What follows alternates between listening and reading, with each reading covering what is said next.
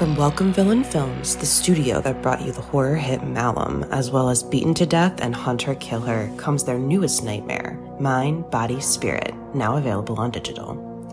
Directed by Alex Haynes and Matthew Miranda, and produced by Dan Asma, Mind, Body, Spirit follows Anya, an aspiring yoga influencer, as she embarks on a ritual practice left behind by her estranged grandmother. What starts as a spiritual self-help guide quickly evolves into something much more sinister. As Anya becomes increasingly obsessed with the mysterious power of the practice, she unwittingly unleashes an otherworldly entity that begins to take control of her life and her videos. Now, Anya must race to unlock the truth before her descent into madness threatens to consume her mind, body, and spirit. During its festival tour with stops at Chattanooga Film Festival and the Unnamed Footage Festival, Mind, Body, Spirit garnered praise from critics who call it a found footage version of Hereditary and a knockout found footage horror movie for the live stream era. Experience the first ever yoga-themed found footage horror film, and don't miss the film viewers have called extremely frightening and upsetting. Available now on digital anywhere you rent or buy movies online, including Prime Video and Apple Plus. The comfort of your favorite seat is now your comfy car-selling command center, thanks to Carvana. It doesn't get any better than this. Your favorite seat's the best spot in the house. Make it even better by entering your license plate or VIN and getting a real offer in minutes. There really is no place like home. And speaking of home, Carvana will pick up your car from yours after you finalize your offer.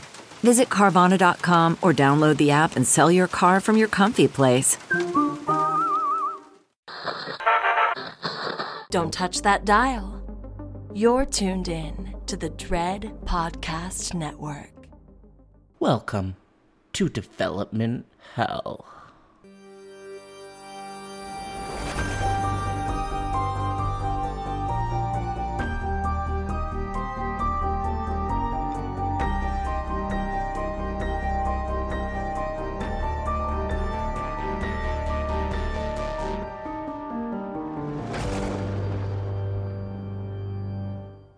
For every horror movie that hits VOD, countless others end up DOA.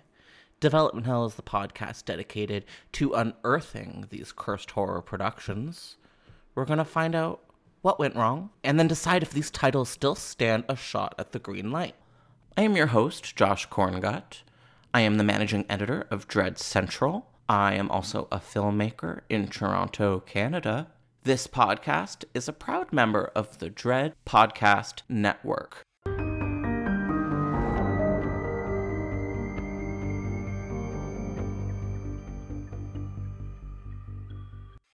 Hi, everybody, and welcome back to a brand new episode of Development Hell. In honor of the sweet 16th anniversary of the first Silent Hill movie, today we are going to dig in to the yet unmade third Silent Hill film. We have a very special returning guest judge with us today.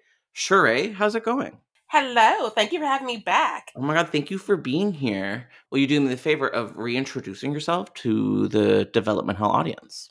Yes, I am Sharai of the Shenanigans and the Snacks. I write for Dread Central, where I get to bother Josh quite often. I am also co-hosting 3 podcasts now. I'm going to add one every time I come back. So I co-host A Nightmare on Fierce Street, which is my oldest horror podcast. We're turning 3 this year, or 2. I don't know the math right now. Is that how you introduce it? You just call it my oldest podcast? I feel that's undermining a little bit. It's wow. The first kid. Like, she's living her life. We've let her out of the house. She's going to college. She's going to be fine. Like, our job is done. Like, so she's pretty much done. Wow. But, like, we have that one where we talk about horror through intersectional lenses, and we have a drunken good time while we do it, because therapy. I also am one of the 3 hosts of Blurdy Massacre, which my co-hosts are Zero Gravity and Brother Ghoulish. And we get to talk about blurred culture in a way that does not get spoken about ever and always. And that's been very fun. It's a new baby. Like, I think we just recorded our 6th episode. Wow. And we're bi-weekly. Yeah. Out of the first 6, like, what would you recommend someone checking out to dip their toes? I would definitely go for the Bad Wigs one. I'm not even gonna lie to you. It's just us talking about being the first hairline of defense and talking about bad wigs we've seen in movies, and how they hurt us. Oh my And God. it's a good time. It's my favorite. Wow. We have other episodes with substance, but like that's the one that I'm most proud of. Like if I were to like if I were to send one to the people and be like, this is what I want you to know me for, it's the bad wig puns for that one. What came first, Dread Central articles about bad wigs or that episode? Oh, the article for sure. Because Origins. me and Jazz are always talking about bad wigs because we're always watching horror movies and like it's just rampant. It's a real issue. Like it needs to be stopped. And so I'm always looking at them. And so we did that article and I was like, but I want to talk about more. There's so many more bad wigs that are not being dealt with. Mm-hmm. And then we got this podcast and I was like, you know what we could do, y'all? Bad wigs. There's some bad wigs that we're going to be dealing with today. Oh, some of these wigs are so bad, I didn't know who the actor was under them for a hot minute. And I was like, oh. And like their face were clear, but the wigs were so bad that you couldn't see the face. Like you would never even notice it if you're in the same room. It was like my brain was trying to protect me from seeing this person in this wig, so I was trying to disassociate the two. We're talking about Carrie-Anne Moss, right? Yes. Okay. Yes. Not good. They like put that white paint on her and gave her that bad wig, and I was like, "Why do you hate her? What did she do to you? Is she?" They hated her. She killed someone's mom. Listen, her and Malcolm, because his wig was also. Oh yeah. Yeah, really bad. It was. Well, awesome. You know what? Oh wait, so we've gotten two. What's the third podcast? Oh yeah, no. I am one of the 8 rotating hosts for the Alter Tapes, which we talk about alter shorts. And if you're watching those alter shorts, then you should listen to us because it's like speed dating a bunch of different podcast hosts. So you can accidentally find other podcasts you might want to listen to, or you might not want to listen to. Maybe you're tired of hearing me. I mean, I love that. That's like 3 things I love at the same time. Cool creators, awesome short films, and I think a third thing we didn't mention is that it's on the Anatomy of a Scream podcast network, which was where Development Hell got its origins. So that's kind of auspicious. Right? Like we're finally the siblings we keep thinking we are. I'm like the sibling lost at sea, and like I have a long beard and I have that crazy look in my eye. Like, but yeah. You're the one that went to college, and I'm the one that's like, I don't know. I think Dirk and I can make it work.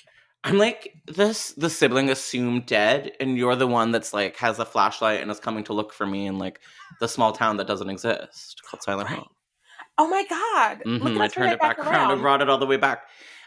You said it already, but I want to talk more. We both work at Dread Central. That's fun. That's right. Right? Yeah. It's a good time. What's something you've written recently that you want people to know about? Oh my God. I feel like I peaked with my himbo article. I'm not going to lie to you. Yeah. I've never gotten that high. But it's classic. Yeah. I've just never gotten that high again. That and the possessions that brought all the boys to the yard, I think. Mm-hmm. Yeah, the backbone, really, of Dread Central right here. And we're not afraid to admit it. You know? I have to get back in that moment because, like, I don't know. I was too close to the sun. And I'm like, how do I get back there? And I lost my way. Well, we're going to find your way today as we make our hero's journey throughout Silent Hill. And if we survive, I think we're both going to be better people for it. Today's episode, we're going to talk about a number of different things. We're going to start off with the Silent Hill game franchise. Some of you might be professionals. I know there's a lot of Silent Hill fans out there, but some of you might be a little more casual and need to know about the games. And honestly, we could use a bit of a brush up too. After that, we're going to talk about the first 2 Silent Hill films, Silent Hill 2006 and Silent Hill Revelation 2012. And that's when we're going to get to the main event, the reason you're all here, and that's the future of Silent Hill. So, Sharai, would you be comfortable, would you be okay if I gave a bit of a seminar on the Silent Hill game franchise? Yes, please. I'm taking notes. Okay, all right. So, Silent Hill is a Japanese series of survival horror games developed and published by the company Konami. So, the first 4 games, which are sort of the first full era for Silent Hill, you have Silent Hill 2, Silent Hill 3, and then Silent Hill 4, The Room. This was the initial group of titles created by this internal team within Konami by the name of Team Silent. So this was sort of this little group within the larger company that were full-time working on these Silent Hill titles and really came up with some interesting outside of the box, kind of non-commercial content. I believe the purpose Team Silent were always striving for was to not create something that was going to be universally successful or sold, but something that would sort of stand the test of time and kind of work as literature classics. So after those 4, we kind of opened up with developers, and some North American developers got involved, and I think maybe some Europeans as well.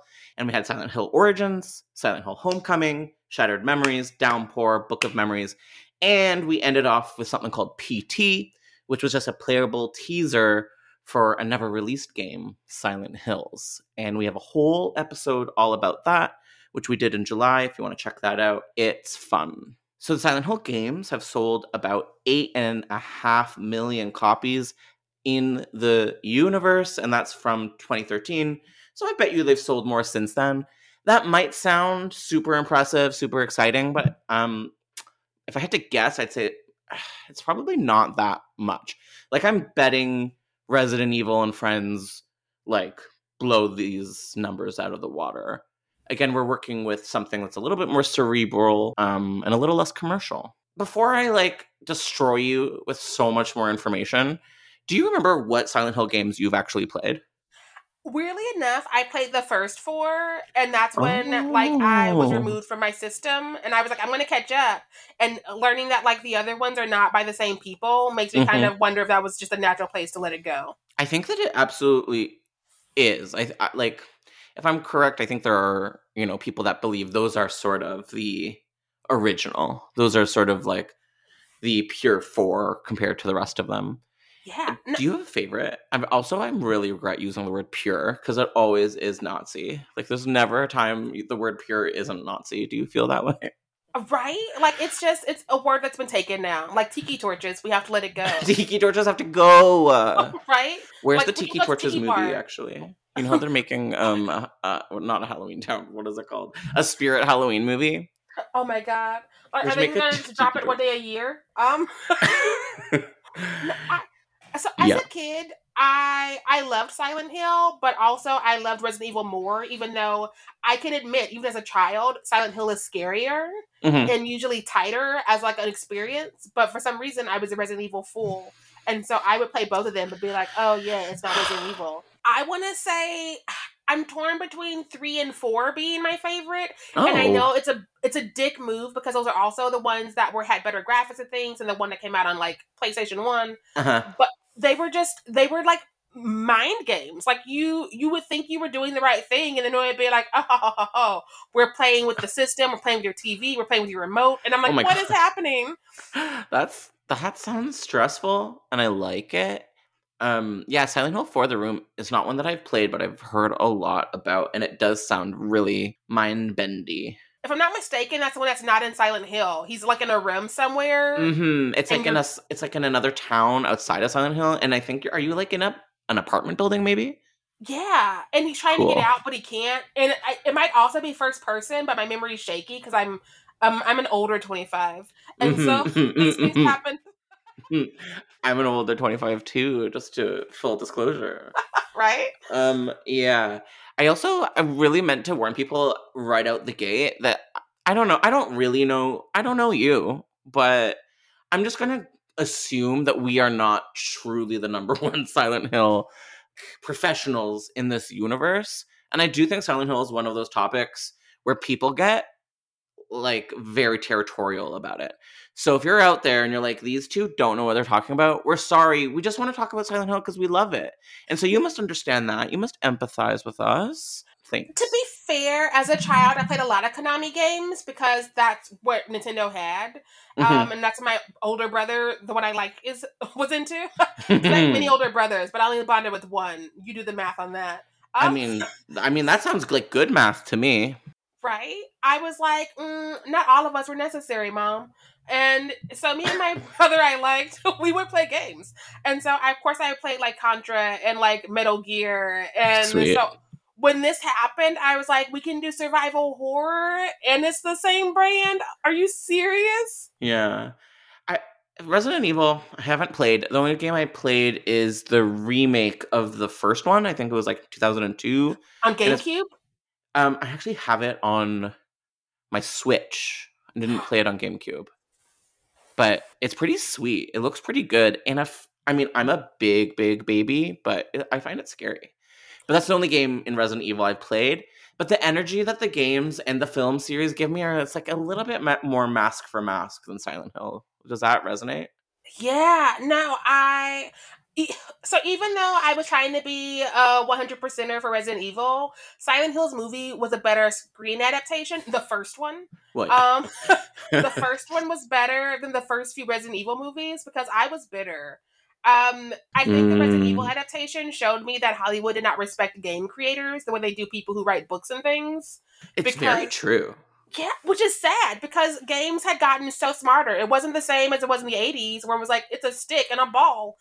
Yeah. We had characters, we had stories, we had things that meant things. And so to show up to Resident Evil and be like, who this? You kept the zombie dogs and Umbrella Corp logo and that's it? Really? I'm still waiting for the Stick and the Dog movie. When's that coming out? Any day. Any day. We're going to adapt it. Resident Evil 2 was the first PlayStation game I played because my brother I speak to, again, he got a PlayStation 1 and he had us over because he's like, you know what I need to do? Get that house. And so he was like, I found this game. I know you're going to like it because it's scary. And I was like, what'd you say? And I was like, oh my God, am I running around Raccoon City? Are there zombies? And so it cemented it in my world and I had to play them in order. And I rode the Resident Evil train from PlayStation 1 to like GameCube, when I think the last one I played on GameCube was Resident Evil 4. And I tried to pick it back up on Steam, but it's not the same playing it on a computer as opposed to playing it with a console and be able to pause it and see everything that's happening. Mm-hmm. And so I definitely really, really love them. And there was so much that could have been done. And it's not that actress' fault. She's doing what she can with what she's given every movie. But I just feel that they never actually gave it a chance to be Resident Evil on screen. Mm-hmm. Whereas Silent Hill had her shot in that first movie, and then the second time around, they were like, why are we trying?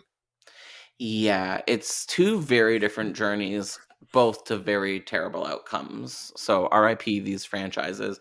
But they may both have futures. Like there's still a shot both of these cinematic universes can, give us something that isn't going to be terrible at some point. Do you believe that's to be true? After what I saw, I don't know. I just don't know. How do you feel about this Netflix Resident Evil series on the horizon? I mean, I'm probably going to put an eyeball to it, but I'm having low expectations. They do better with the animated movies, which is weird because usually when you're going to get actors and things involved, you're going to try usually.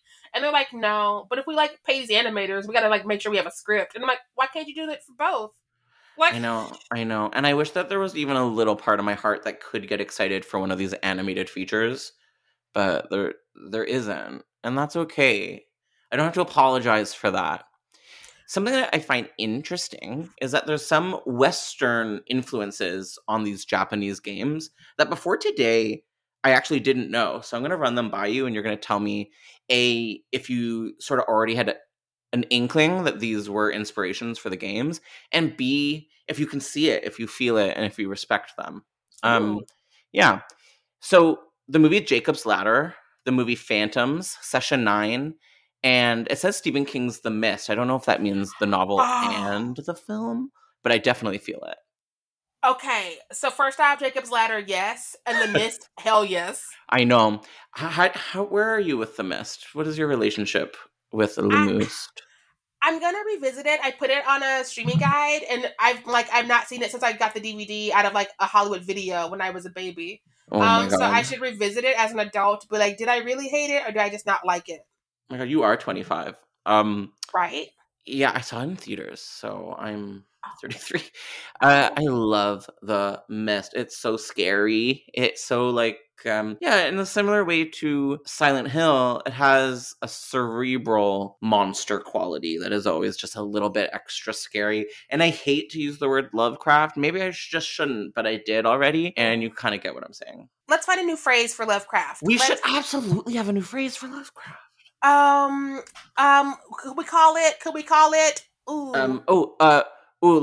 Like racism space noodles. No, that's worse. That's But worse. it's everything that is Lovecraft. Isn't he racism space noodles? Sometimes Right? ocean space noodles that are Right? racist. Like, if he only liked black people as much as like tentacles, his whole world would have been different. We would have had very different outcome. I think he hated Jews too, but married one. But you know what? Like, I that's went to some of the most hateful things you can do to a person is marry them. I went to grad school in Texas, and there's a lot of professors in that department who married people of color, and Mm-hmm. I wonder what those dinners are like. Ugh. Like, the calls are coming from literally across the table, and you married him. Oh, God. Oh, no. Praying for those people, hoping that they can find happiness, not the racist. No. Yeah, I also definitely feel Jacob's Ladder, although it's cringy to me. I like it's good, but I don't think it can outlive that ending, personally. No. I think that it definitely like borrowed what it could without going to some of those places. I love when we can borrow things and it's not like outright theft, because sometimes it's definitely a smash and grab. Mhm. But when we can borrow things to be like, how can I alter that and make it a little bit this and that? That's kind of cool, and it makes me want to like go back in and like rewatch them with thinking about Silent Hill and be like, I see you. Speaking of mix and matching, the last Western influence on Silent Hill games apparently was the filmmaker David Lynch.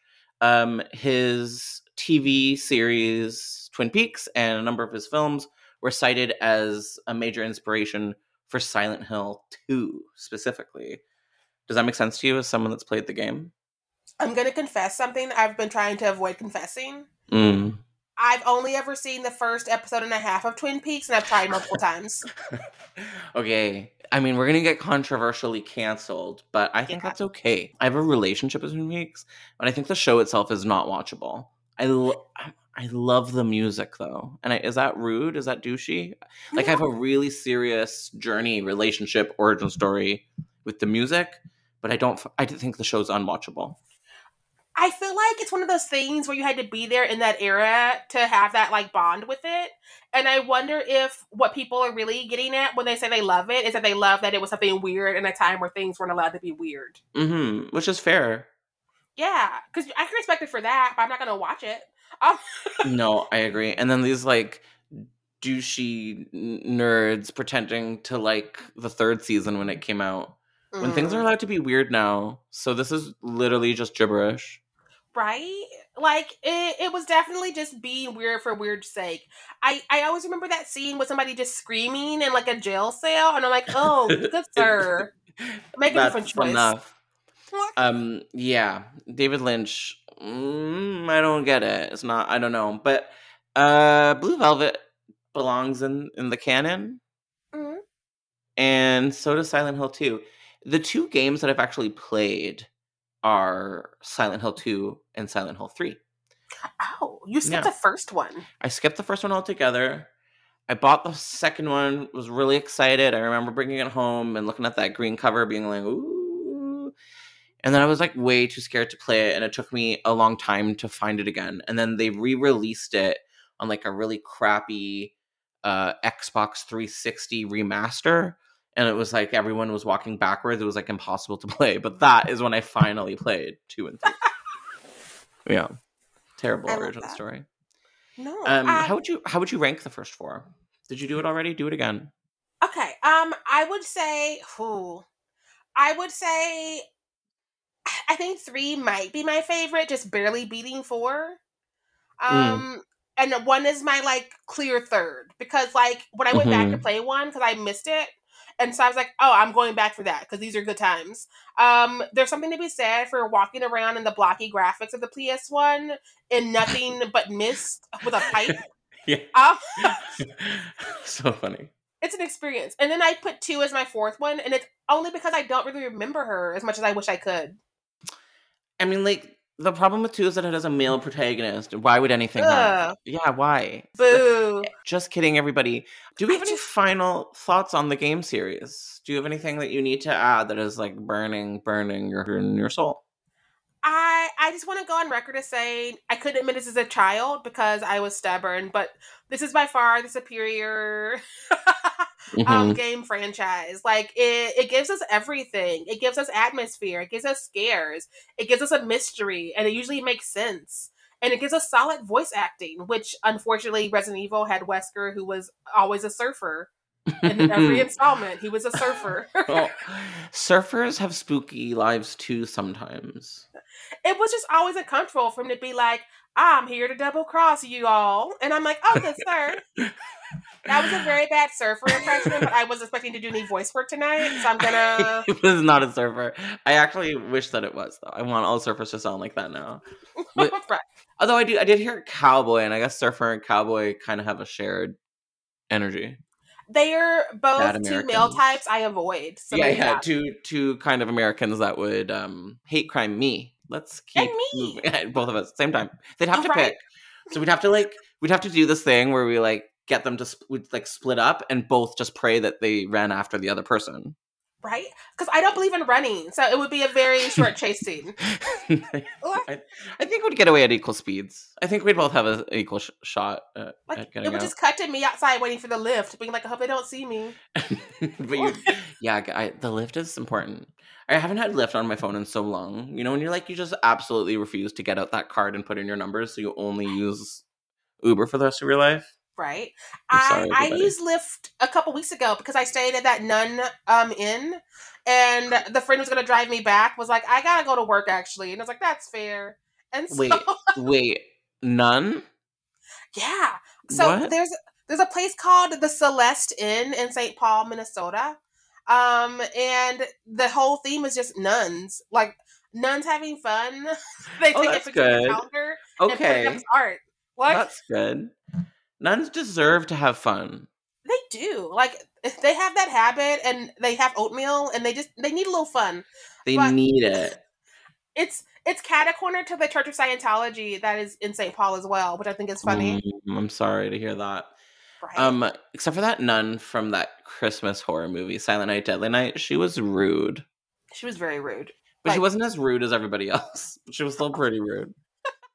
she was the least rude of all the rude people, but it doesn't mean I She want was to the hang out least with her. rude. Yes, but she still was an absolute no.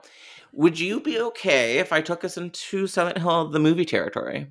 100%. So I'm just going to so get out your pen and your notepad, because seminar is in session. No, I'm kidding. No, I'm not. So in 2006, we got our first Silent Hill movie. It was from director Christoph Gans and written by Roger Avery Gans. My God. And Nicholas Boukrieff. That can't be right. Did you just say bequeath? I'm sorry. No. You know what?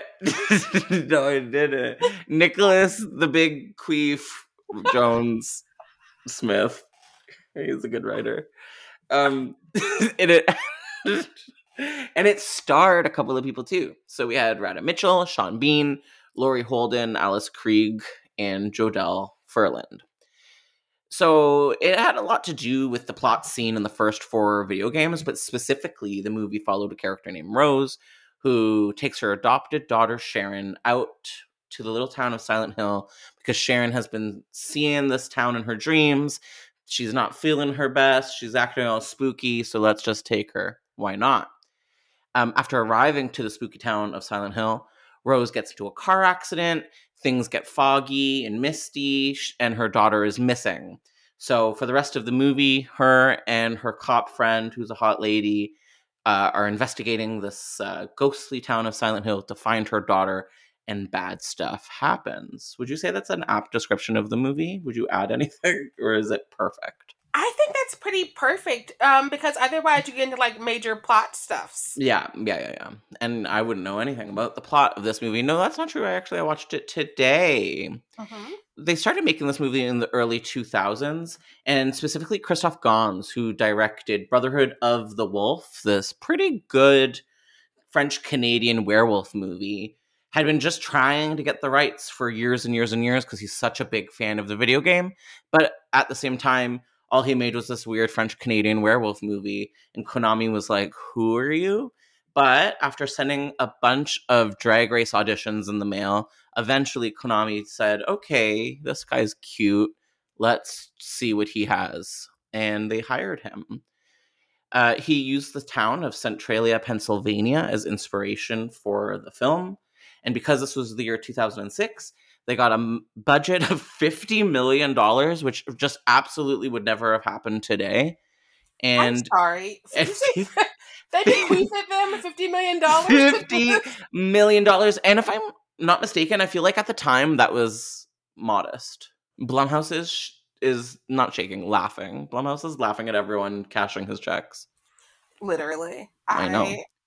Hmm. Isn't that absurd? It was this first film and the second was filmed in Ontario, Canada, in around Toronto, which is where I live. The monsters in this movie were generally played by professional dancers. CGI was used as a minimum when it came to the creature effects. And it grossed like $122 million after theatrical and DVD. So a minor success, enough to get it a sequel. Sharai, how do you feel about this first movie? I remember seeing this first movie in theaters. Like, me and my friends went to like a $2 theater because those still existed back then. Mm-hmm. And it was like janky theater, but it was still a good time, and it kind of fit the Silent Hill world to be like, are these holes in the chair? Is that part of the screen worn down for some damn reason? I love that. Did you raised your hand? It was an absolute accident. Never, ever, ever listen to me when I'm on a computer. I will just mute you by mistake.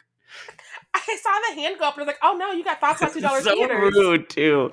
It must be so condescending, like in the middle of a sentence. You were just gonna be like, they are ruining the movie economy. Because we've been very back and forth this whole time. So why? And then all of a sudden, I'm like, I needed you to stop. But we saw it, and me and my friend liked it. His girlfriend at the time, who we all hated, had an issue with it.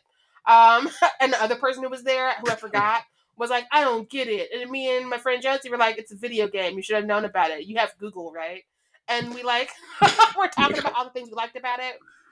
I like the creatures, and I'm not surprised that they were not as CGI filled as some other things. Mm-hmm. Because I feel like this movie actually holds up as far as like the look and the aesthetic. Like, there's a couple moments of CGI, and I'm like, but it's not as bad and as atrocious as some movies that go all CGI. Definitely, especially for a 2006 mid-budget movie, which today we would really tell. But it kind of holds up. And like, to be fair, using dancers for those nurses specifically gave them some interesting shots, because those nurses are creepy as fuck in the game. And I think that having dancers like embody that and do like the weird group things, I'm like, oh no, I would not want to be in this hallway. Do you remember how the nurses are utilized in the game versus the movie? This is something I've always wondered as a kind of someone only on the movie side of the fandom. I feel like they're closer to the first Silent Hill than the second Silent Hill, because the second Silent Hill, they were doing those like porn moans. And I'm like, who are these for? They're like, oh yeah. Yeah, why? They do. They are the sex of Silent Hill, which is always, I'm always like, I don't get it. right. I don't get it.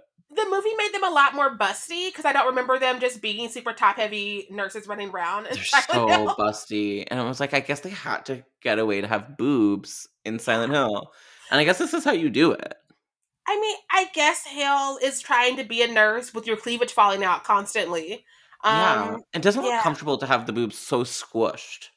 No, if we were going to like a Meg Thee Stallion video, it would be the perfect look. Yes. But, yeah. Right? I'd be like, hands on my knees. Yes.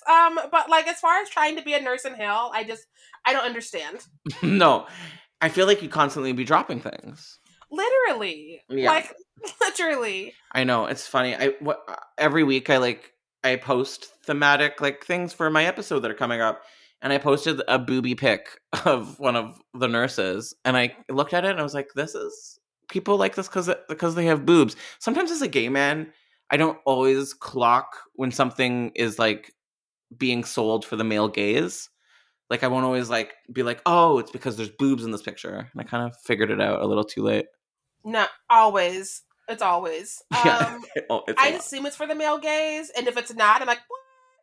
Hold, rewind. Wait, then who are they talking to? Right? Do we make movies for anybody else? Like, no. Sometimes the gay male gaze. I feel like they'll do that for us, but only male. Yeah. No, like, they like to cheat, and they're just like, you know what? We get this intersection of young women and gay men if we cast Josh Jackson real quick. And I'm like, yes, God. But also, we're not all this basic. Do it again, please. Yeah, but you know what? Some people are that basic, and they like monster boobs. And you know what? I can't hold that against them, No, and they I would like it won't. too much if you did. So this movie made, I think 120 million bucks. So that's not bad. It got its sequel. Something I want to bring up is the Sean Bean issue of it all. Yes, please. So Sean Bean is in this movie, and it feels very disconnected from the rest of the film. It's like you have this amazing sort of plot about these two women on a journey trying to find this girl. And it's clearly a movie about women doing stuff for themselves. And then all of a sudden, there's these like intercuts of Sean Bean looking all freaked out, and the colors are super different, and it feels like a totally different movie.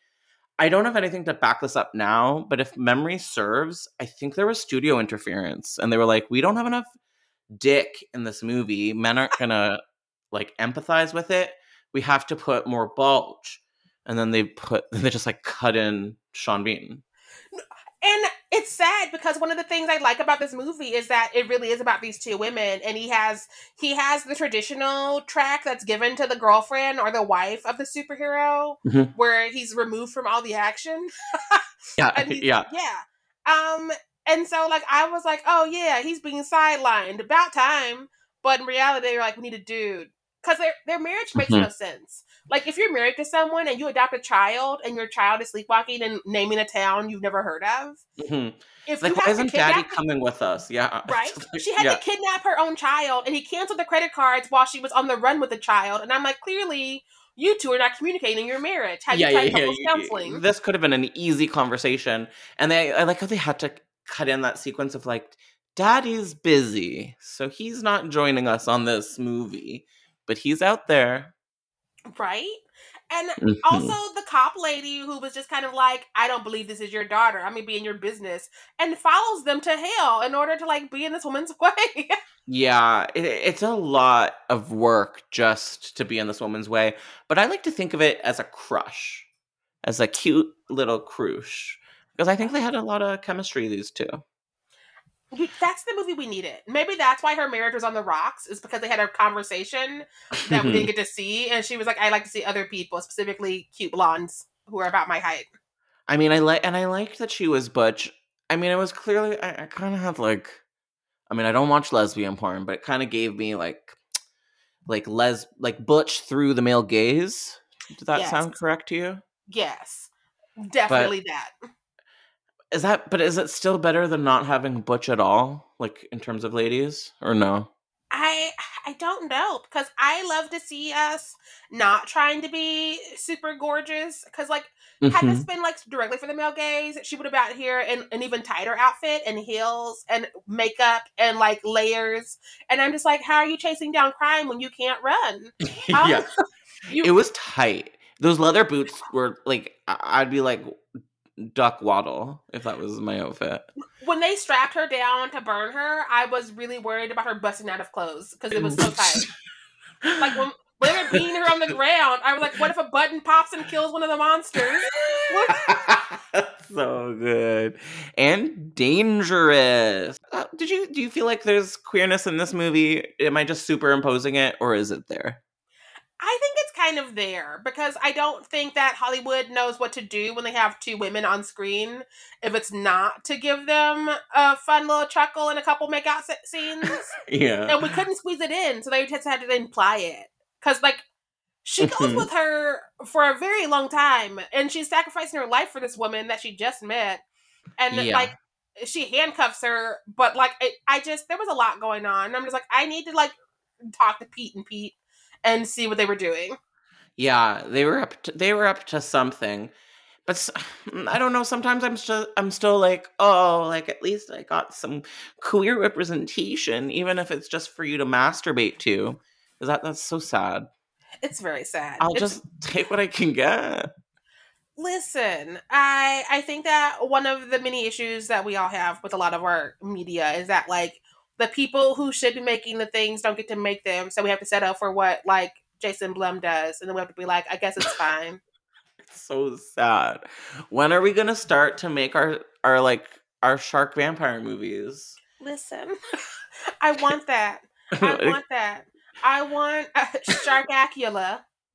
Yeah. I want husband of Sharkula, Listen, that the gay reminds one. me. That reminds me. We have a found footage Dracula screener in our inbox for one of my podcasts. Yeah. Found footage, is that, what's the name of it? I Is think that it really is just called found footage Dracula. The people reached out to us, and I was gonna say no, and Trip was like, "I'll try it," and I need to remind him to watch it so he can see if he wants to review it or not, because I don't. Maybe it's a great movie and I'm an asshole, but I was like, found footage Dracula. That's so funny. I love that. At Dread Central, I don't know if you've noticed this trend, but we will post the most like no budget, like schlock trailers we can get our hands on because people love it. So I think we should write about found footage Dracula. If Trent says no, I will just send you the link and be like, I sent it to an editor at Dread Central. It's gonna work out better. It's great. We need to support our troops. I mean, I just have found questions. And footage Dracula. if I would watch the movie, they might be answered. But I need to know, how is found footage Dracula working when vampires don't have a reflection, so you can't record them? Oh my god. Well, maybe it's like sonar, or like, you know how the predator sees you? That's like kind of found footage, right? Right? Or like, is Dracula recording the people he kills? Like, is that what it's like, Oh, a thriller? yeah, he's on the other side of the camera. I have questions. I'm gonna make Trent watch it and answer them for me, I think. Look. There are ways to get through this. So would you say blah, blah, blah. Are you a fan officially of the first Silent Hill film? Yes, it still holds up. Like, I had a good time even watching it yesterday. Yeah, I have to say I love it. It is my entry point to being a Silent Hill fan. And I know that's not exactly like the cutest thing to say, but it is the truth. The games aren't my front and center when it comes to my love for Silent Hill. It all comes down to this film. And before liminal became this like word everybody used all the time, it was this thing that I didn't understand that I liked thematically, but I did. And Silent Hill always kind of had that vibe. It kind of always felt like vibes forward, spooky, kind of Americana bullshit. And I'm just drawn to that. Like, it's like gas station horror, kind of. Exactly. No, it's that gas station in the middle of your road trip across those sad, scary parts of America. Yeah. And you're like, we can't use this bathroom. We have to go to another one, but we also need gas. So everybody be quick about it. That's what it's like. Every game, every movie. The bathrooms are never good. Never. You can't go to a 24-hour gas station that's claimed to fame as jalapeno poppers and expect to go to the bathroom in peace. Is there like the worst bathroom in your city? Like, is there a bathroom that you're like, oh yeah, this is the worst bathroom in the city that I live in? So I moved here in June, and so because it's a pandemic, I don't really go anywhere. So you don't know about the Toxic Avengers? Like, okay. Mine got really sketchy for a hot minute. I'm not gonna lie to you. My own. Yeah, I said public bathrooms. I mean, it would be public if I could have people over, I guess. True, but it was all me, cat, because the cat is shedding and I'm shedding. Mm-hmm. We're all shedding. Right? You could charge $0.25 for the toilet. I think they do that in Japan. That's how I'll make my rent next month. But it's like really nice, you know. It's like, and you can have like a theme. Oh my god! I mean, I guess I could have a theme. I don't know if I can make it nice though. Yeah. I would have a window in there, like I. Mm-hmm. Do you have any final thoughts? Any last little digs at the first Silent Hill film before I move us along? I really, really like it, and it really feels in the spirit of the 4 that I played. And I think that it is probably one of my favorite video game adaptations. And now that I've seen the second one, I wish we stopped here. But we didn't. No. We continue onwards and downwards with Silent Hill Revelation. So once again, I'm just going to give us a quick semineur about this terrible movie. So Silent Hill Revelation, directed by MJ Bassett, came out in 2012. and shouldn't have. It stars Adelaide Clements, Kit Harington, Martin Donovan, Malcolm McDowell, Carrie Ann Moss, and Sean Bean, and was primarily based on Silent Hill 3. I guess they did get that pink bunny rabbit in there a couple of times. So the plot for this one, sort of in line with Silent Hill 3, follows the character of adult Heather Mason, played by Clements, who discovers on her 18th birthday that she isn't who she believes she is, and is quickly and clumsily drawn to the Silent Hill dimension. It's bad. I don't like this movie. It doesn't make any sense. It looks like it was filmed for like $30. It's just like insulting, but it has a couple of moments that make it not boring. How do you feel about this movie, Sharai? So I spent a lot of time in college towns because I went to too many colleges in sad towns. Mm. And have you ever been to a Walmart after midnight? Yes. That's what this movie made me feel like. Like, Oh my God. it's you don't want to be there. Everybody's weird, but you like you're the person who didn't buy new soap and toilet paper, so you have to go. And there is a sort of very as cheap as you can get Silent Hill vibe in a Walmart at midnight. The lights are blinking. Yeah. Nobody's picking up their feet. They're sort of shuffling around. Some people have like saw blades in the middle of their head, and you're like, well, I guess they don't have insurance. Right. You're like, what are these stains on the floor? And people are stop asking questions. Why is the optometrist open? It's midnight. Right? Yeah. No. It's like, are you still doing hair in that smart style? They are. Yet the McDonald's is closed. Right? But you have like 5 chicken nuggets on the outside on the floor that somebody threw. And I'm like, why would you waste the nuggets? And the nuggets are cold, yet people are still getting professional photos taken. It's liminal at its best. I gotta stop using that word. But it is. I have a quarter jar. Yeah, that is an apt description of this cheap movie. So there's a couple of set pieces in this that I'm intrigued by, even though they still completely flop in its execution. One being the spider mannequin sequence. I'm terrified of spiders. I'm terrified of like even poorly CG spiders. Like I'm still scared of the third Lord of the Rings movie spider moment with Shelob. Like that still scares me to this day. No. This did not scare me a little bit, not even at all. But it's kind of a cool concept. It could have been cool, yeah. Because, again, I also am a spider baby. I cannot. Like, I will never cover arachnophobia for anyone's show, including my own. Because I won't do it again. Oh my God, we've never been in the same room. Spiders are my worst nightmare. When you said spider baby, I was, like, scared. I was like, wait, there's a spider baby? No. Now I know what you mean.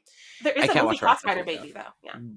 Another part of the second movie that had potential but like didn't pull it off, that hallway of arms getting cut off, like that was kind of cool.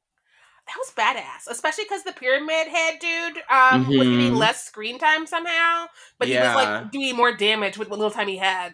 Yeah, he definitely utilized the little time that he had, except for the beginning sequence when he's just like there to wind up the carousel. Yeah, that was what? That's stupid. Like this is his job. This is Pyramid Head's job in hell, is to manually hand wind a carousel. It definitely is giving me using a too big of an instrument for a small project. I don't understand toolboxes, but I know that there are tools that are better served for smaller things, and they took a hammer to this instead. Yeah. You have to like use your talent properly, and I don't think that was happening here. Right? Jon Snow is in this movie. He seems confused. I was confused he was there. I've never seen him look so young. I'm like, Kit, what are you doing? I know. Did you watch Game of Thrones? Unfortunately, yeah. I didn't. So was this an experience for you? So you had no idea he was going to be in this? I know nothing. Like, much like Jon Snow, I knew nothing. Because if I haven't seen something, I don't Google it because I want to go in and just figure it out. Mm-hmm. And so I landed and I was like, oh my gosh, he's wearing the outfit from 3. And then I was like, okay, and we're leaving my universe and we're making up some stuff. And now all of a sudden there's a boy and there's a boyfriend. We didn't get a boyfriend in my I play this game. know. Oh, the whole, and then like the kiss. I was like, oh Ugh. god, straight people are at it again. Did having Jon Snow in this movie, for someone that like is familiar with Game of Thrones, did it give you any joy? Did it spark any joy that this movie didn't already give you? Like, whatever accent he was doing gave me joy. I don't know what it was, but I No. appreciated that he was trying whatever it was. Yeah. And it was also wild seeing him before he got to be a better actor, because, I mean, acting's one of the things you have to practice. You can get good at it. Like, I hear there's lots of things like that. And he was definitely not where he was the last time I saw him. No. He He's was not there. decidedly not as good. He's terrible in this. There's a lot of interesting actors in this that are truly delivering the worst performances of their career. We have Carrie-Anne Moss and her wig. We have Malcolm McDowell and his wig. Which of these two... What's going on with these two? Who do we prefer? Who's being more unhinged? I guess Malcolm McDowell. He's being more unhinged, but Carrie's wig is more unhinged. Yeah. It took me... I kept staring at her trying to figure out where I knew her from, because her wig was doing so much. I was thinking, like, don't worry, baby. Like, in a couple of years, you're going to get to make a new Matrix. Right? Like, she suffered. Like, I don't understand, because these people, they get real jobs and they do real stuff, and I don't know how they were suckered into doing this movie. Did they not see the script? Was it written after they were hired? It just makes me think it's just bad for everybody these days. Like, no one's succeeding. I just want to be like, if you need me to Venmo you some money, Mr. McDowell, I would do it. Like, I don't have much, He but would you're say welcome. yes. Do not give him that opportunity. I mean, he was definitely in Rob Zombie's Halloween, so we know he'll say yes to anything. Twice. Yeah. And we were talking about this earlier, but he's also in the Firestarter sequel from 2002 that nobody's seen, but I'm interested in. And I just love a shitty direct-to-video sequel that was supposed to be a TV show. This happens a lot. They did this with Carrie, with Brian Fuller in 2002 also, where they were going to make a Carrie TV series, and then instead they're like, we're just going to dump this on DVD as That's like sad, 2 episodes. I love Brian Fuller. I know. And it was with Angela Bettis of May fame. I would have watched that.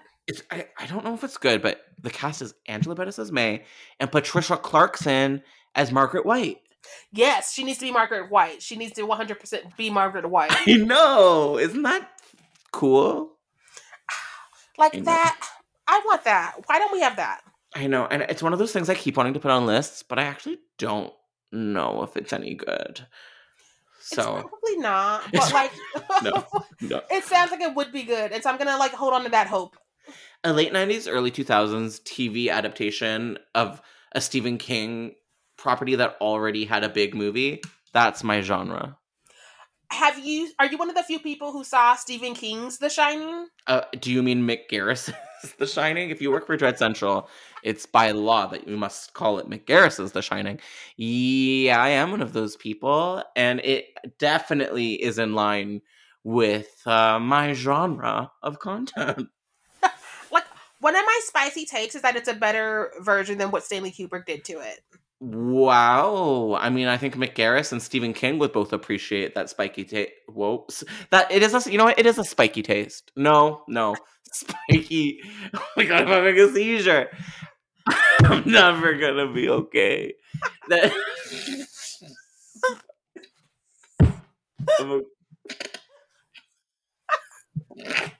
What's happening? I still think spiky take is funny. It is. I like it. Is it because it's closer to the book? Is that why you have that feeling? I think it's closer to the book, and I also think that it got to explore more things that the heartless person who did the original film did not explore. Because, like, I was talking to, like, Zero and Brother Ghoulish about it earlier. In the book, you actually understand that this family is trying to become a family again, and that Wendy has a backbone, and it's been like, if you hurt our son again, I'm leaving you bastard. And he's trying to get sober, and it's a struggle. Whereas in the Stanley Kubrick version, it comes on and he's creepy, and you're like, why are we even going here with him? He's awful. He's unhinged. Yeah, that's so funny you bring that up, because on my last episode of this podcast, we did like the Overlooked TV series that never happened. Oh yeah. And we were talking about queerness in the book versus queerness in the film. And I really feel like they use queerness in the movie to like as like something that's gross and off-putting, and like the quickest way to just make your audience kind of disgusted with the bare blowjob sequence.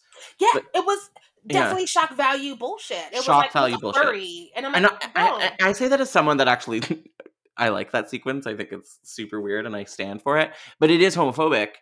And then in the book, they explore it with more empathy, and it's still very scary and weird, but it's not shock value bullshit. Right? I have a very checkered history with Uncle Stephen, as most of us should and do. But I will say that his book is so much better and deserved better than what Stanley Kubrick did to it. And I was happy to see that even Uncle Stephen was like, this is bullshit. Oh, he's still salty. He still has spiky taste when it comes to that. Deservedly. Because Do you I think feel I'm like going to edit out that? Do you think I'm going to keep in that entire insane rant about spiky taste? Or am I going to take it out? keep it. The people are welcome. Okay. Yeah. No, I agree with everything that you said. Yeah. It's just too bad Stephen King has some, very checkered, atrocious moments that I don't think we've really faced head on as a culture yet. I don't think we've like admitted that they're there quite. And it goes back to people not wanting to look at things critically if they grew up with them, which is a privilege that I just don't get to have, because all the things I loved were definitely harmful and toxic because we don't have Black people on TV in the 90s, in the mainstream. And when we do have UPN, we gentrify it and it becomes CW. So like I've had to like make peace with the fact that I watch a lot of things that were not for me. But people who don't have to are like, no, he's of a different time, he's of a different era. I'm like, he's still so writing. Was Hitler, but like, listen, it don't No, mean I'm it not was comparing right the just because two. he was there. Yeah, like just yeah. And I obviously can't speak to that experience, but Stephen King definitely is fat phobic as hell. Oh yeah. And that's something I've had to face and I'm a pretty big fan, but like all the time with him, it's like the most. Have you ever encountered fat phobia in Stephen King? When haven't I? It's every day. It's really fucked. Right? It's really fucked. And he wrote this book called Dance Macabre about it's like nonfiction about like how to write horror and sort of the roots of horror. And he has this whole chapter about like fat as the grotesque. And it was like really hard to read on the subway as a fat person. Right? And I think it's really ironic because like Uncle Stephen is not like your ripped 70-year-old. And so I'm just like, good sir, are you not aware? Kind of is. I mean, it's not. I mean, it's kind of a ripped 70-year-old. No, why am I standing up for what? What am I doing? What am I doing? You feel obligated because you're nice. Stop. Let this happen. Let this happen. Stephen King is not a ripped 70-year-old. I know he used to jog, but he gave that up when things happened. when he jogged into the van. Right? No, the van jogged into him. No, it was definitely like Roy Gilmore. The deer hit the car. And like, you hit the deer? I'm like, no, the deer hit the car. That's so accurate. It was. And so like I'm not trying to come down on him because I too don't jog. And I have a less traumatic story for that. But like, I just think that we need to watch what we're saying to people, especially as we're getting older. Yeah. It has consequences for all of us. I can't believe you brought up Rory Gilmore. Pretty good. Always. I'm here for Gilmore Girls and Drag Race references. I don't know what else I can offer. That's all. It's the only two shows that I'm watching currently, and I need to be murdered. So another thing I hate about this movie are how the monsters all look like terrible discarded Cenobites. Why is that in this movie? Is this Hellraiser 9? Is this Hellraiser Hellworld? I don't understand. But it would have been a better entry than some of the later ones from what I've heard. On par. Yeah, you know what? Definitely better. I think there is a Hellraiser Revelation as well. Like, they loved putting Revelation or Annihilation in titles and thinking it did all the work for them. I'm so glad you brought this up because for weeks and weeks and weeks I've been meaning to write an article for Dread Central about like the 10 most overused subtitles in films. There are so many. Like Awakening, every movie Yes. franchise has an Awakening. Apocalypse, everybody has an Apocalypse. Revelation, everyone has a Revelation. It's just, I'm obsessed with this topic. Bloody insert word. Any Yeah. word. Revenge. Bloody revenge. I Bloody wings. Bloody windows. I'm like, Bloody Windows. I'm intrigued. Good to see. Silent Hill, Bloody Windows. Like, that could have been a graphic novel.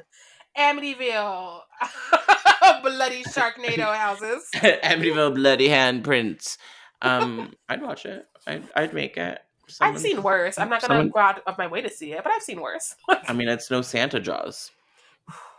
It's no I Still Know What You Did Last Summer. That's for sure. I Still or I'll Always, both. I think I may Both. prefer I'll Always. Just kidding. Actually, no. I Still is iconic and classic. I give Still points for having Brandy there, and that's more points I can give most of the other movies. I'm gonna keep having this conversation on everybody's podcast, apparently. So anybody following me is just like really annoyed with me right now. But our baby girl, Jennifer Love Hewitt's character, whose name I just forgot. Julie Yes, Julie James. James, not Julie James. Benz. Sorry. Yeah. Julie James has downstage character syndrome, where her friends who should be the supporting characters are more interesting than her. Mm-hmm. And so you don't care what happens to her, but she's the final girl. And you're like, but why? Oh, yeah. Elena Gilbert syndrome. I said that really terrible. But yeah. All right. Do we have any final thoughts on this really good sequel, Silent Hill Revelation? I'm so happy it's over. Mm-hmm. I'll never revisit it, but I'm happy I got to have those moments of, this is like the game, until it wasn't. Mm-hmm. I agree with you that it's important to me that it's over. I love that. I think it's good for both of us. I'm sure I'll rewatch it again someday in the future, though, just because it's Silent Hill. Never. It's so lucky that it's Silent Hill. It's like in the family because it's Silent Hill. I will say the credits were really great. The credits might be the best part of the movie. The credits were cute. They kind of did what they did in the first movie, where, they did like an animated sort of swooshy around sequence. It was kind of cool. Yeah, they had like the right music and the right weird distorted pictures of the nurses and things. And I was like, we could have done this for the movie and it would have been fine. Do you know anything about the director of the second film before we move along? No, I feel like I'm about to learn. I'm going to say some stuff, and if I get it wrong, I'm going to take it out because it's sensitive. But so when this movie was made, they were using their dead name, and now this director goes by MJ Bassett, and I believe identifies as a woman. So I believe this is a trans filmmaker, which is really cool. So it's cool that we have a trans filmmaker in the Silent Hill universe. Too bad that it's not a better movie, but I still think that's kind of cool. I'm always here for it because I think that we just don't have enough trans women directors, because we don't give anybody but cis straight white dudes keys to anything. And so I'm always here for it, even if I don't love it. Like, there's a movie coming out that I don't love, but like the director, she seems lovely. And so I want nothing but the best for her. And I hope that she gets a budget to do something else, because like, if we can keep having all these like DC movies fail, then why can't the rest of us fail a couple times? Absolutely. I need a trans DC movie. That'd be fun. I would actually give them money. Themes. Like, anyone can make it. I just want it to be about trans people. Yes. It's about time we had a trans superhero, to be honest. I want a trans woman superhero. Do you have opinions or thoughts on Kim Petras? I loved her, but I also just found out some stuff about her, and so I'm a little hurt. Yes, it's complicated, isn't it? It's a complicated situation. Yeah, it's like, I really, really want there to be a mainstream trans pop artist. I think it's time, we deserve it. But like, not someone that is a rape apologist, yeah. The artist is an apologist, yeah. But Dr. Luke is who she works with, and he is an abuser. So right? I don't know what to do, because I part of me still wants to support her, just because it's complex in my heart, is all I have to say. I'm just really mad because she's given us all these like great horror pop albums. Yeah, they're so good. She did this new one, Slut Pop, and it's so fun and it's so sexy. And like Throat Goat sends me every time. And I was trying to live my best life, and then that came out, and I was like, oh no. I I should actually have didn't love known. Slut Pop. It was the first time she put out something that I wasn't 100% on board for. It's a mood, and it's not like what she's normally used to. I think it was definitely Mm-hmm. her exploring her sexuality and being like, look, I'm a badass bitch. And Mm-hmm. that's just where I would like to be whenever I'm out of this pandemic. And so I'd I like was to be like, there too. yes. Those Halloween albums, Turn Off the Light and Turn Off the Light Volume 2. Oh, they're so good. I'm so sad. Because, like, how hard is it to not be a rape apologist? I feel like that's one of the things we should all be able to agree on. I don't know, but a lot of people seem to struggle with it. So They maybe do. it's harder than we know. Listen, we need to start giving people a test. I don't want to say a morality test, but just like a common sense test. To be Are like, you a rape hey, apologist test? right? Government Like, standard, very simple. if I show you this picture of this man, what is your response? Is your response, It was like, he I'm didn't sorry do for it, him. Yeah, he yeah. did do it, or I need to know more? Like, those are the three options. Yeah. I am tensing up right now. Like, what do I do? You know, Right? These are the big questions.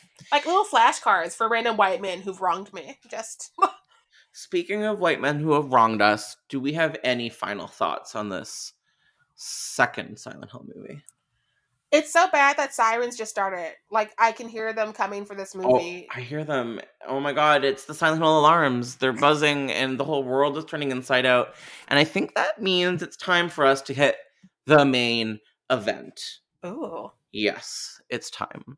We're going to talk about this third Silent Hill film that is yet to be made, that might be being made, that seems to be stuck in a little bit of development hell limbo. So, are you ready to hear a little bit of hot goss? Always.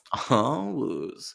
So, there have been rumors surrounding a third Silent Hill movie back to 2012 when Revelation hit theaters, but due to poor box office and even worse critical acclaim, it took, God, another like close to 10 years before we got any official rumblings about Silent Hill. So Silent Hill Revelation basically butchered this franchise, which is so sad because look at all these Resident Evil movies we got. Like 20. Why don't we have At least. 20 Silent Hill movies? Mila Jovovich is so tired. She just wants to stop. She's out of breath for sure. Yeah. Well, now she gets to sleep. Oh my god, that sounded like a threat. So, but that's not all. In October 2012, MJ Bassett, the director behind Revelation, did come out and say that if she was to make a sequel, instead of adapting an existing game, she would actually go into the stories from the graphic novel adaptations, further proving that this woman should not be making Silent Hill movies, in my opinion. Now, I say that as someone that has not read any of the graphic novels, but like these games are so good. Just make a good movie with these games. Listen. Ooh, like we could do so many things. We could just go ahead and redo the one that she did because like that script did not serve her. No. And we could actually Hollywood does not respect game developers, and game developers are giving us the drama and the stories and the plots, and we need to just go ahead and be like, let's move it over and introduce it a little bit, but leave it alone for the most part. Yeah, if you're not gonna do us justice, if you're not gonna do us Victoria justice, you need to stop and just move on. Right? It's not the time of Mario where you had to like piece it all together and go wild. You have a blueprint now. They've given you the story. Yeah, aren't Marvel movies just video game adaptations without the video game adaptation? Like, it doesn't look that hard. It doesn't. Anybody could do it. Like, my cat could do it. Yeah. Your cat's is in development right now, actually. She is. Like, Can't I'm say going to be her anything. assistant. It's awkward. Oh, yeah. And she's going to be a mean boss. She hits me when I don't give her the Sheba sticks. Oh, yeah. You're going to out them, really, if she becomes that abusive. Okay, yeah, so that was October 2012, right around the time that the sequel Revelation did come out, and nothing came out past that. So it's safe to assume that MJ Bassett's second film kind of high-boshed any canon sequels afterwards. That made no sense. I'm going to have to make that make sense in editing. Fast forward a little bit to 2020, and we get this kind of down low interview with director Christoph Gans. This is the man that directed Silent Hill 22. This is the man that directed Silent Hill 2006. And he, sort of on the down low, announced that he was making a new Silent Hill movie. And this was with Allocene Magazine. This is with Allokine Magazine. Allocene Magazine. Do you know how to say this? I don't. Damn. I've never heard of this magazine. It looks It's like French. It's a French Oh. word. Allocene. Allocene Magazine. And this is what he had to say to that magazine. This project will always be anchored in this atmosphere of a small American town ravaged by Puritanism. Oh my God, I'm gonna be okay. I think it's time to make a new movie. So it's now been 2 years and there has not been any rumblings about this new film, but we have been hearing gossip and rumblings about new games in the works. So I have a feeling that this new Silent Hill era is around the corner and we just have to be patient. How do you feel? I want to call dibs on all future movies just so we have that on record. Yep, you got it. Thank you. Mm-hmm.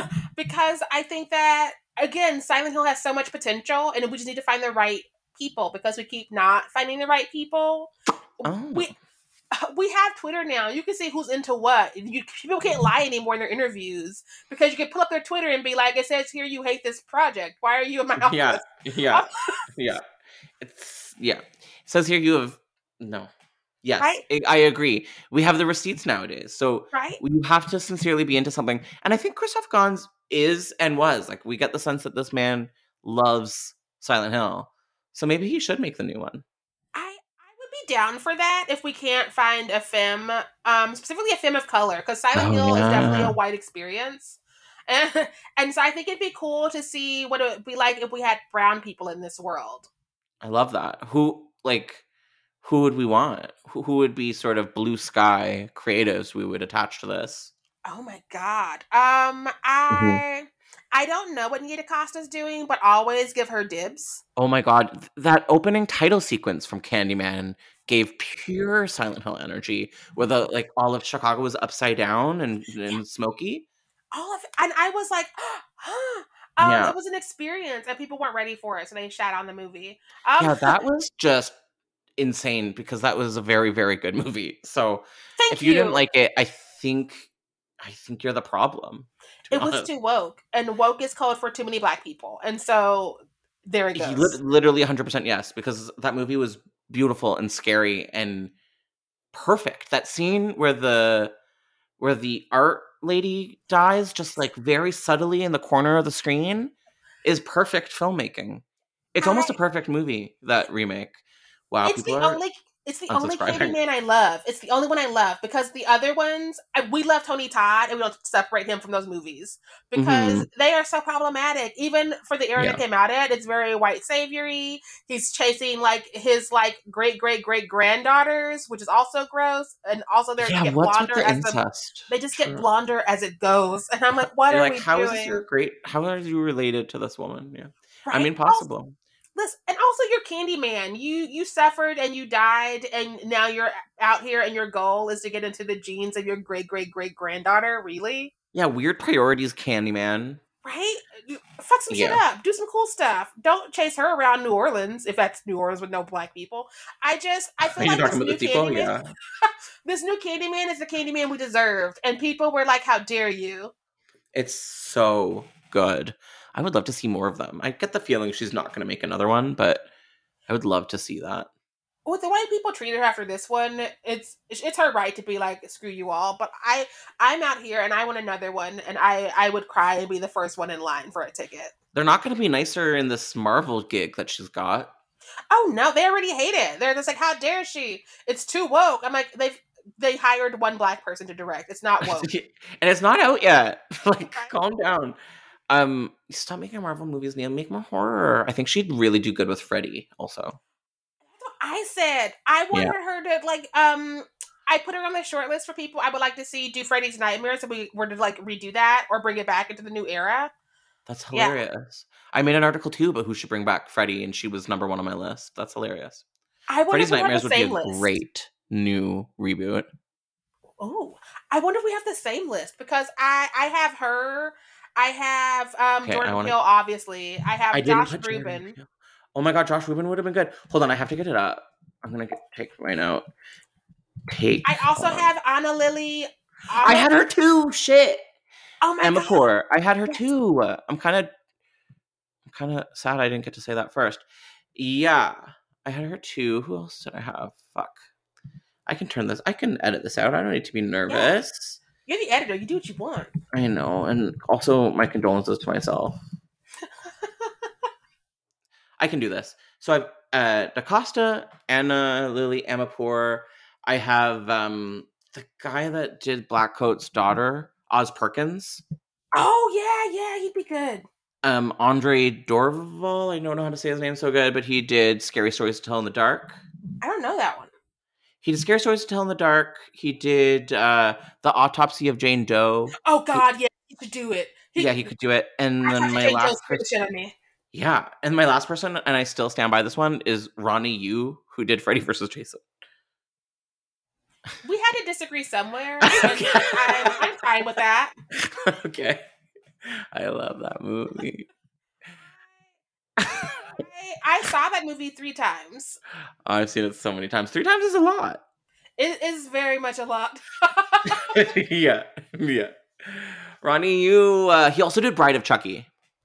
Okay, so yeah, I would keep the resume and I would consider it. Okay, good. And who are we missing from yours? I'm scrolling for mine now, which is funny because like the video that popped up on the website is definitely you talking to Jay Chill. Who, me talking to who? Is it Jay Chill? Oh, yeah. That's funny. Yes. I know. I hate when I see myself talking to someone on the website. I have to like avert my eyes. It's just really funny because it's like hanging out there while I'm scrolling through my videos. I know. It's to you, and you're not in this box right now, and I'm just like, what is happening? It's so funny. I know. That's what it was. January 7th. Uh-huh. What? I don't know. I never know what list anything is on anymore. I literally have not found my list. I just luckily remembered all my people. You write a lot more than I do. Okay. I only had those 4. I scrolled all this for nothing. I only had those 4. That's so funny. Well, those are still a very good, solid group. Right? So, if any of them were to pick it up, I'd be there for it. Because I love all 4 of them, and I don't think that they get enough recognition. Definitely not. Although I think they're all up to some cool stuff. So yeah, what about actors-wise? Who would you cast in a new Silent Hill? I mean, clearly Jenna Ortega is of the moment, so her... She's so good. She's so good. And I also want to see Zendaya do horror. Oh, she'd be good. Do you feel like she's pretentious to horror? Does you feel like she feels too prestige for us? No, I've seen her get down and dirty on Euphoria for like 2 seasons now. She wants to do brutal things. I was gonna say, but Euphoria is as prestige as it gets. It wants to be. You know what? I say that as someone that have never seen an episode. No. Oh, have you ever seen Kids? Have you ever seen Kids? I have not seen Kids. I don't think I want to, but I think I know where you're going. Take me with you. Okay. So basically, Euphoria is Kids if it was adapted into 2 seasons and got further along into the drug usage and less of the further sex. Along. Oh my god. Yeah, it puts the pedal to the metal on the drugs and it like pumps the gas a little bit for the sex. Oh my god. Don't get me wrong, you see lots of dicks. Like HBO came in with a vengeance this year. They were like, our theme is dicks, and I'm like, you've owed us this, but damn, okay. Did you watch the Mortuary Collection? Yeah, I did. The guy in that, do we see his dick?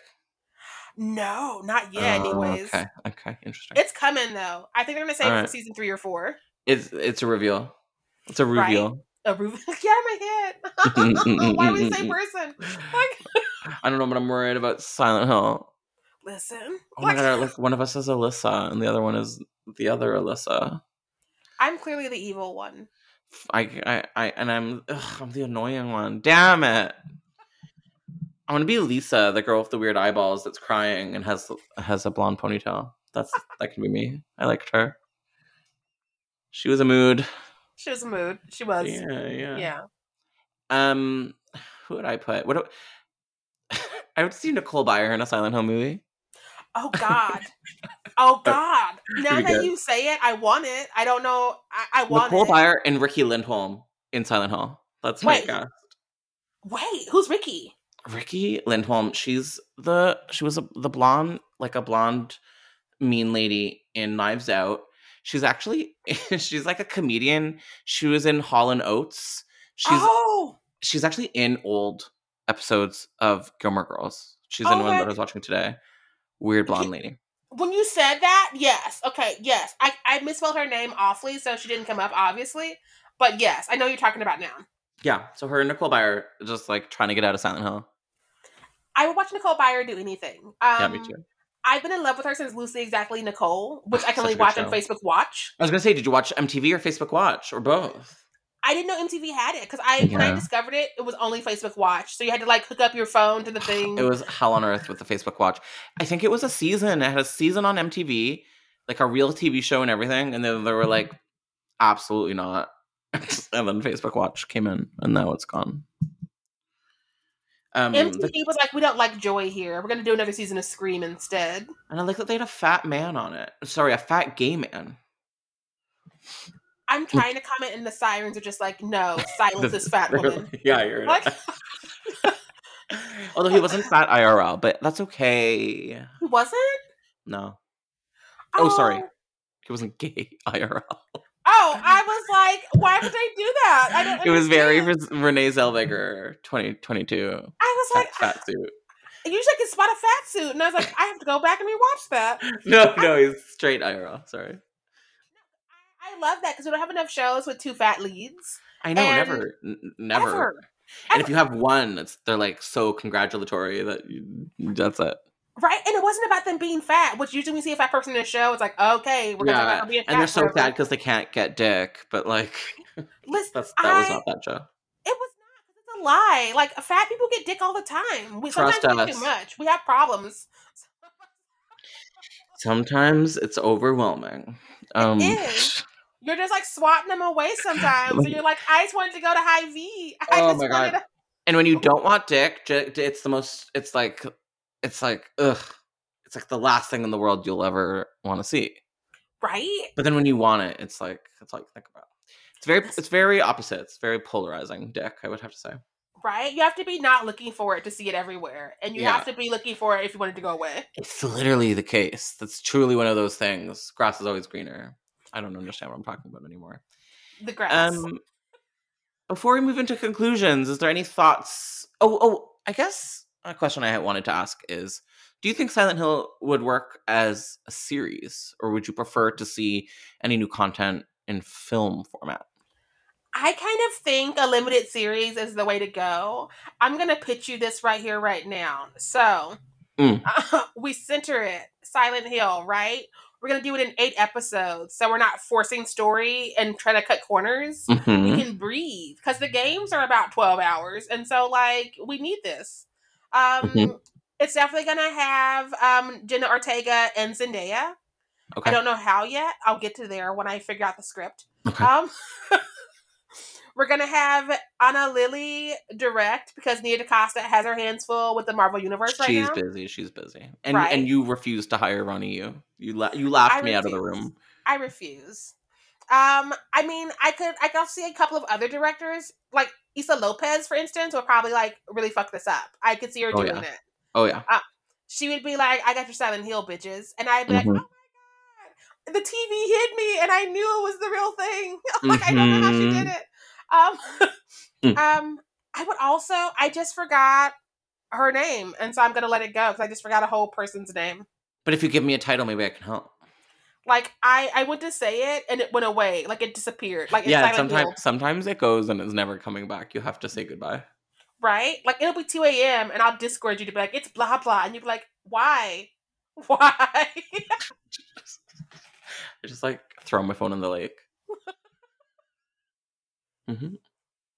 I think that sounds really good. I'd love to see a limited series with a prestige cast. And I think Anna Lily would fuck this shit up. Yeah. Maybe we should make it in black and white. Ooh, Silent Hill would be good in black and white. It earns it. It earns it. Oh my God. It would make everything... Can you imagine the nurses not doing porn grounds in black and white? Mm-hmm. Oh, we're taking out the boobs? Like, I'm indifferent to the boobs. If Anna wants to keep them, I'm not gonna like knock her vision. Mm-hmm. But also, Mm-hmm. I don't want them doing the porn mounts anymore because it took me out in the wrong It's way. so weird. You can't It's be scary when you're like, oh, yeah. oh. I'm like, what is- And they're like crying porn, which is like I guess all straight dude porn is I girls mean, pretty much, yeah. crying for some reason. That's my impression. That's my understanding anyway. It's not wrong. Yeah. There was a documentary on Netflix called Hot Girls Want It. Rashida Mm-hmm. Jones produced it. I had to Mm-hmm. watch it for research for my thesis play. And it ruined all porn because I'm like, it really is this one way forever. And y'all are okay with this? Yeah. Yeah. They we just want to watch our loved ones suffer. I think that's why we all need the lake. Right? I like that. I think that we have a good fantasy Silent Hill lined up that we're going to produce because we're Hollywood. So we can Exactly. do it. We've got it. Interesting. So, as we're getting into conclusions territory, I want to ask you, are we going to get to see a third Silent Hill movie based on everything we've talked about? Do you think it's going to happen? I think that it will have a resurgence at some point. I don't know if it'll be in our lifetime. But I think that maybe 20, 30 years from now, someone's going to be like, you know what? Silent Hill was a bop. Could we do it right this time? Mm-hmm. And they won't. They won't. But I won't be around to see it because I don't eat vegetables. So it won't be my business. Like, And you'll have just turned 25 too, so right? you'll feel energized. I will. I like that. Sharai, if you so would like to be found on the internet, where could people find you? What are you up to? Ooh, you can find me on Instagram or Twitter at Miss Sharai. All one word, 3 S's. If you're like me, that's a hardship, but I did that to myself. Um, Mhm. and you can keep up with all my shenanigans and all my podcasts and articles there, as well as anything else I might get into. I like that. You're just keeping it open. You never know. I never know. Pretty good. Well, thank you so much for coming on this new episode with me. We've got 2 in the bag. I really love that I'm here this week because next week you're on my show because that's how our timeline worked out. Oh my god, the extended universe is glitching. Right? It's the Dread CU. Oh my god, that's pretty funny. I don't know what I'm going to use that for, but you can count on something. If I can fit the word dread into something, it's happening. So, Like, I'm just going to pitch an article of dread puns one day, and you're going to say no, but I'm going to do it anyways. I hope that we never reach that point.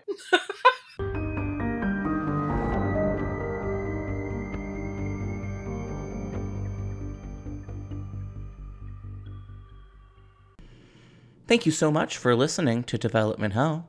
If you enjoy this podcast, then please do us a major favor of leaving us 5 stars and writing a positive review. It really makes all the difference in the world. We'll see you next week with a brand new episode of Development Hell. Thank you for listening to the Dread Podcast Network.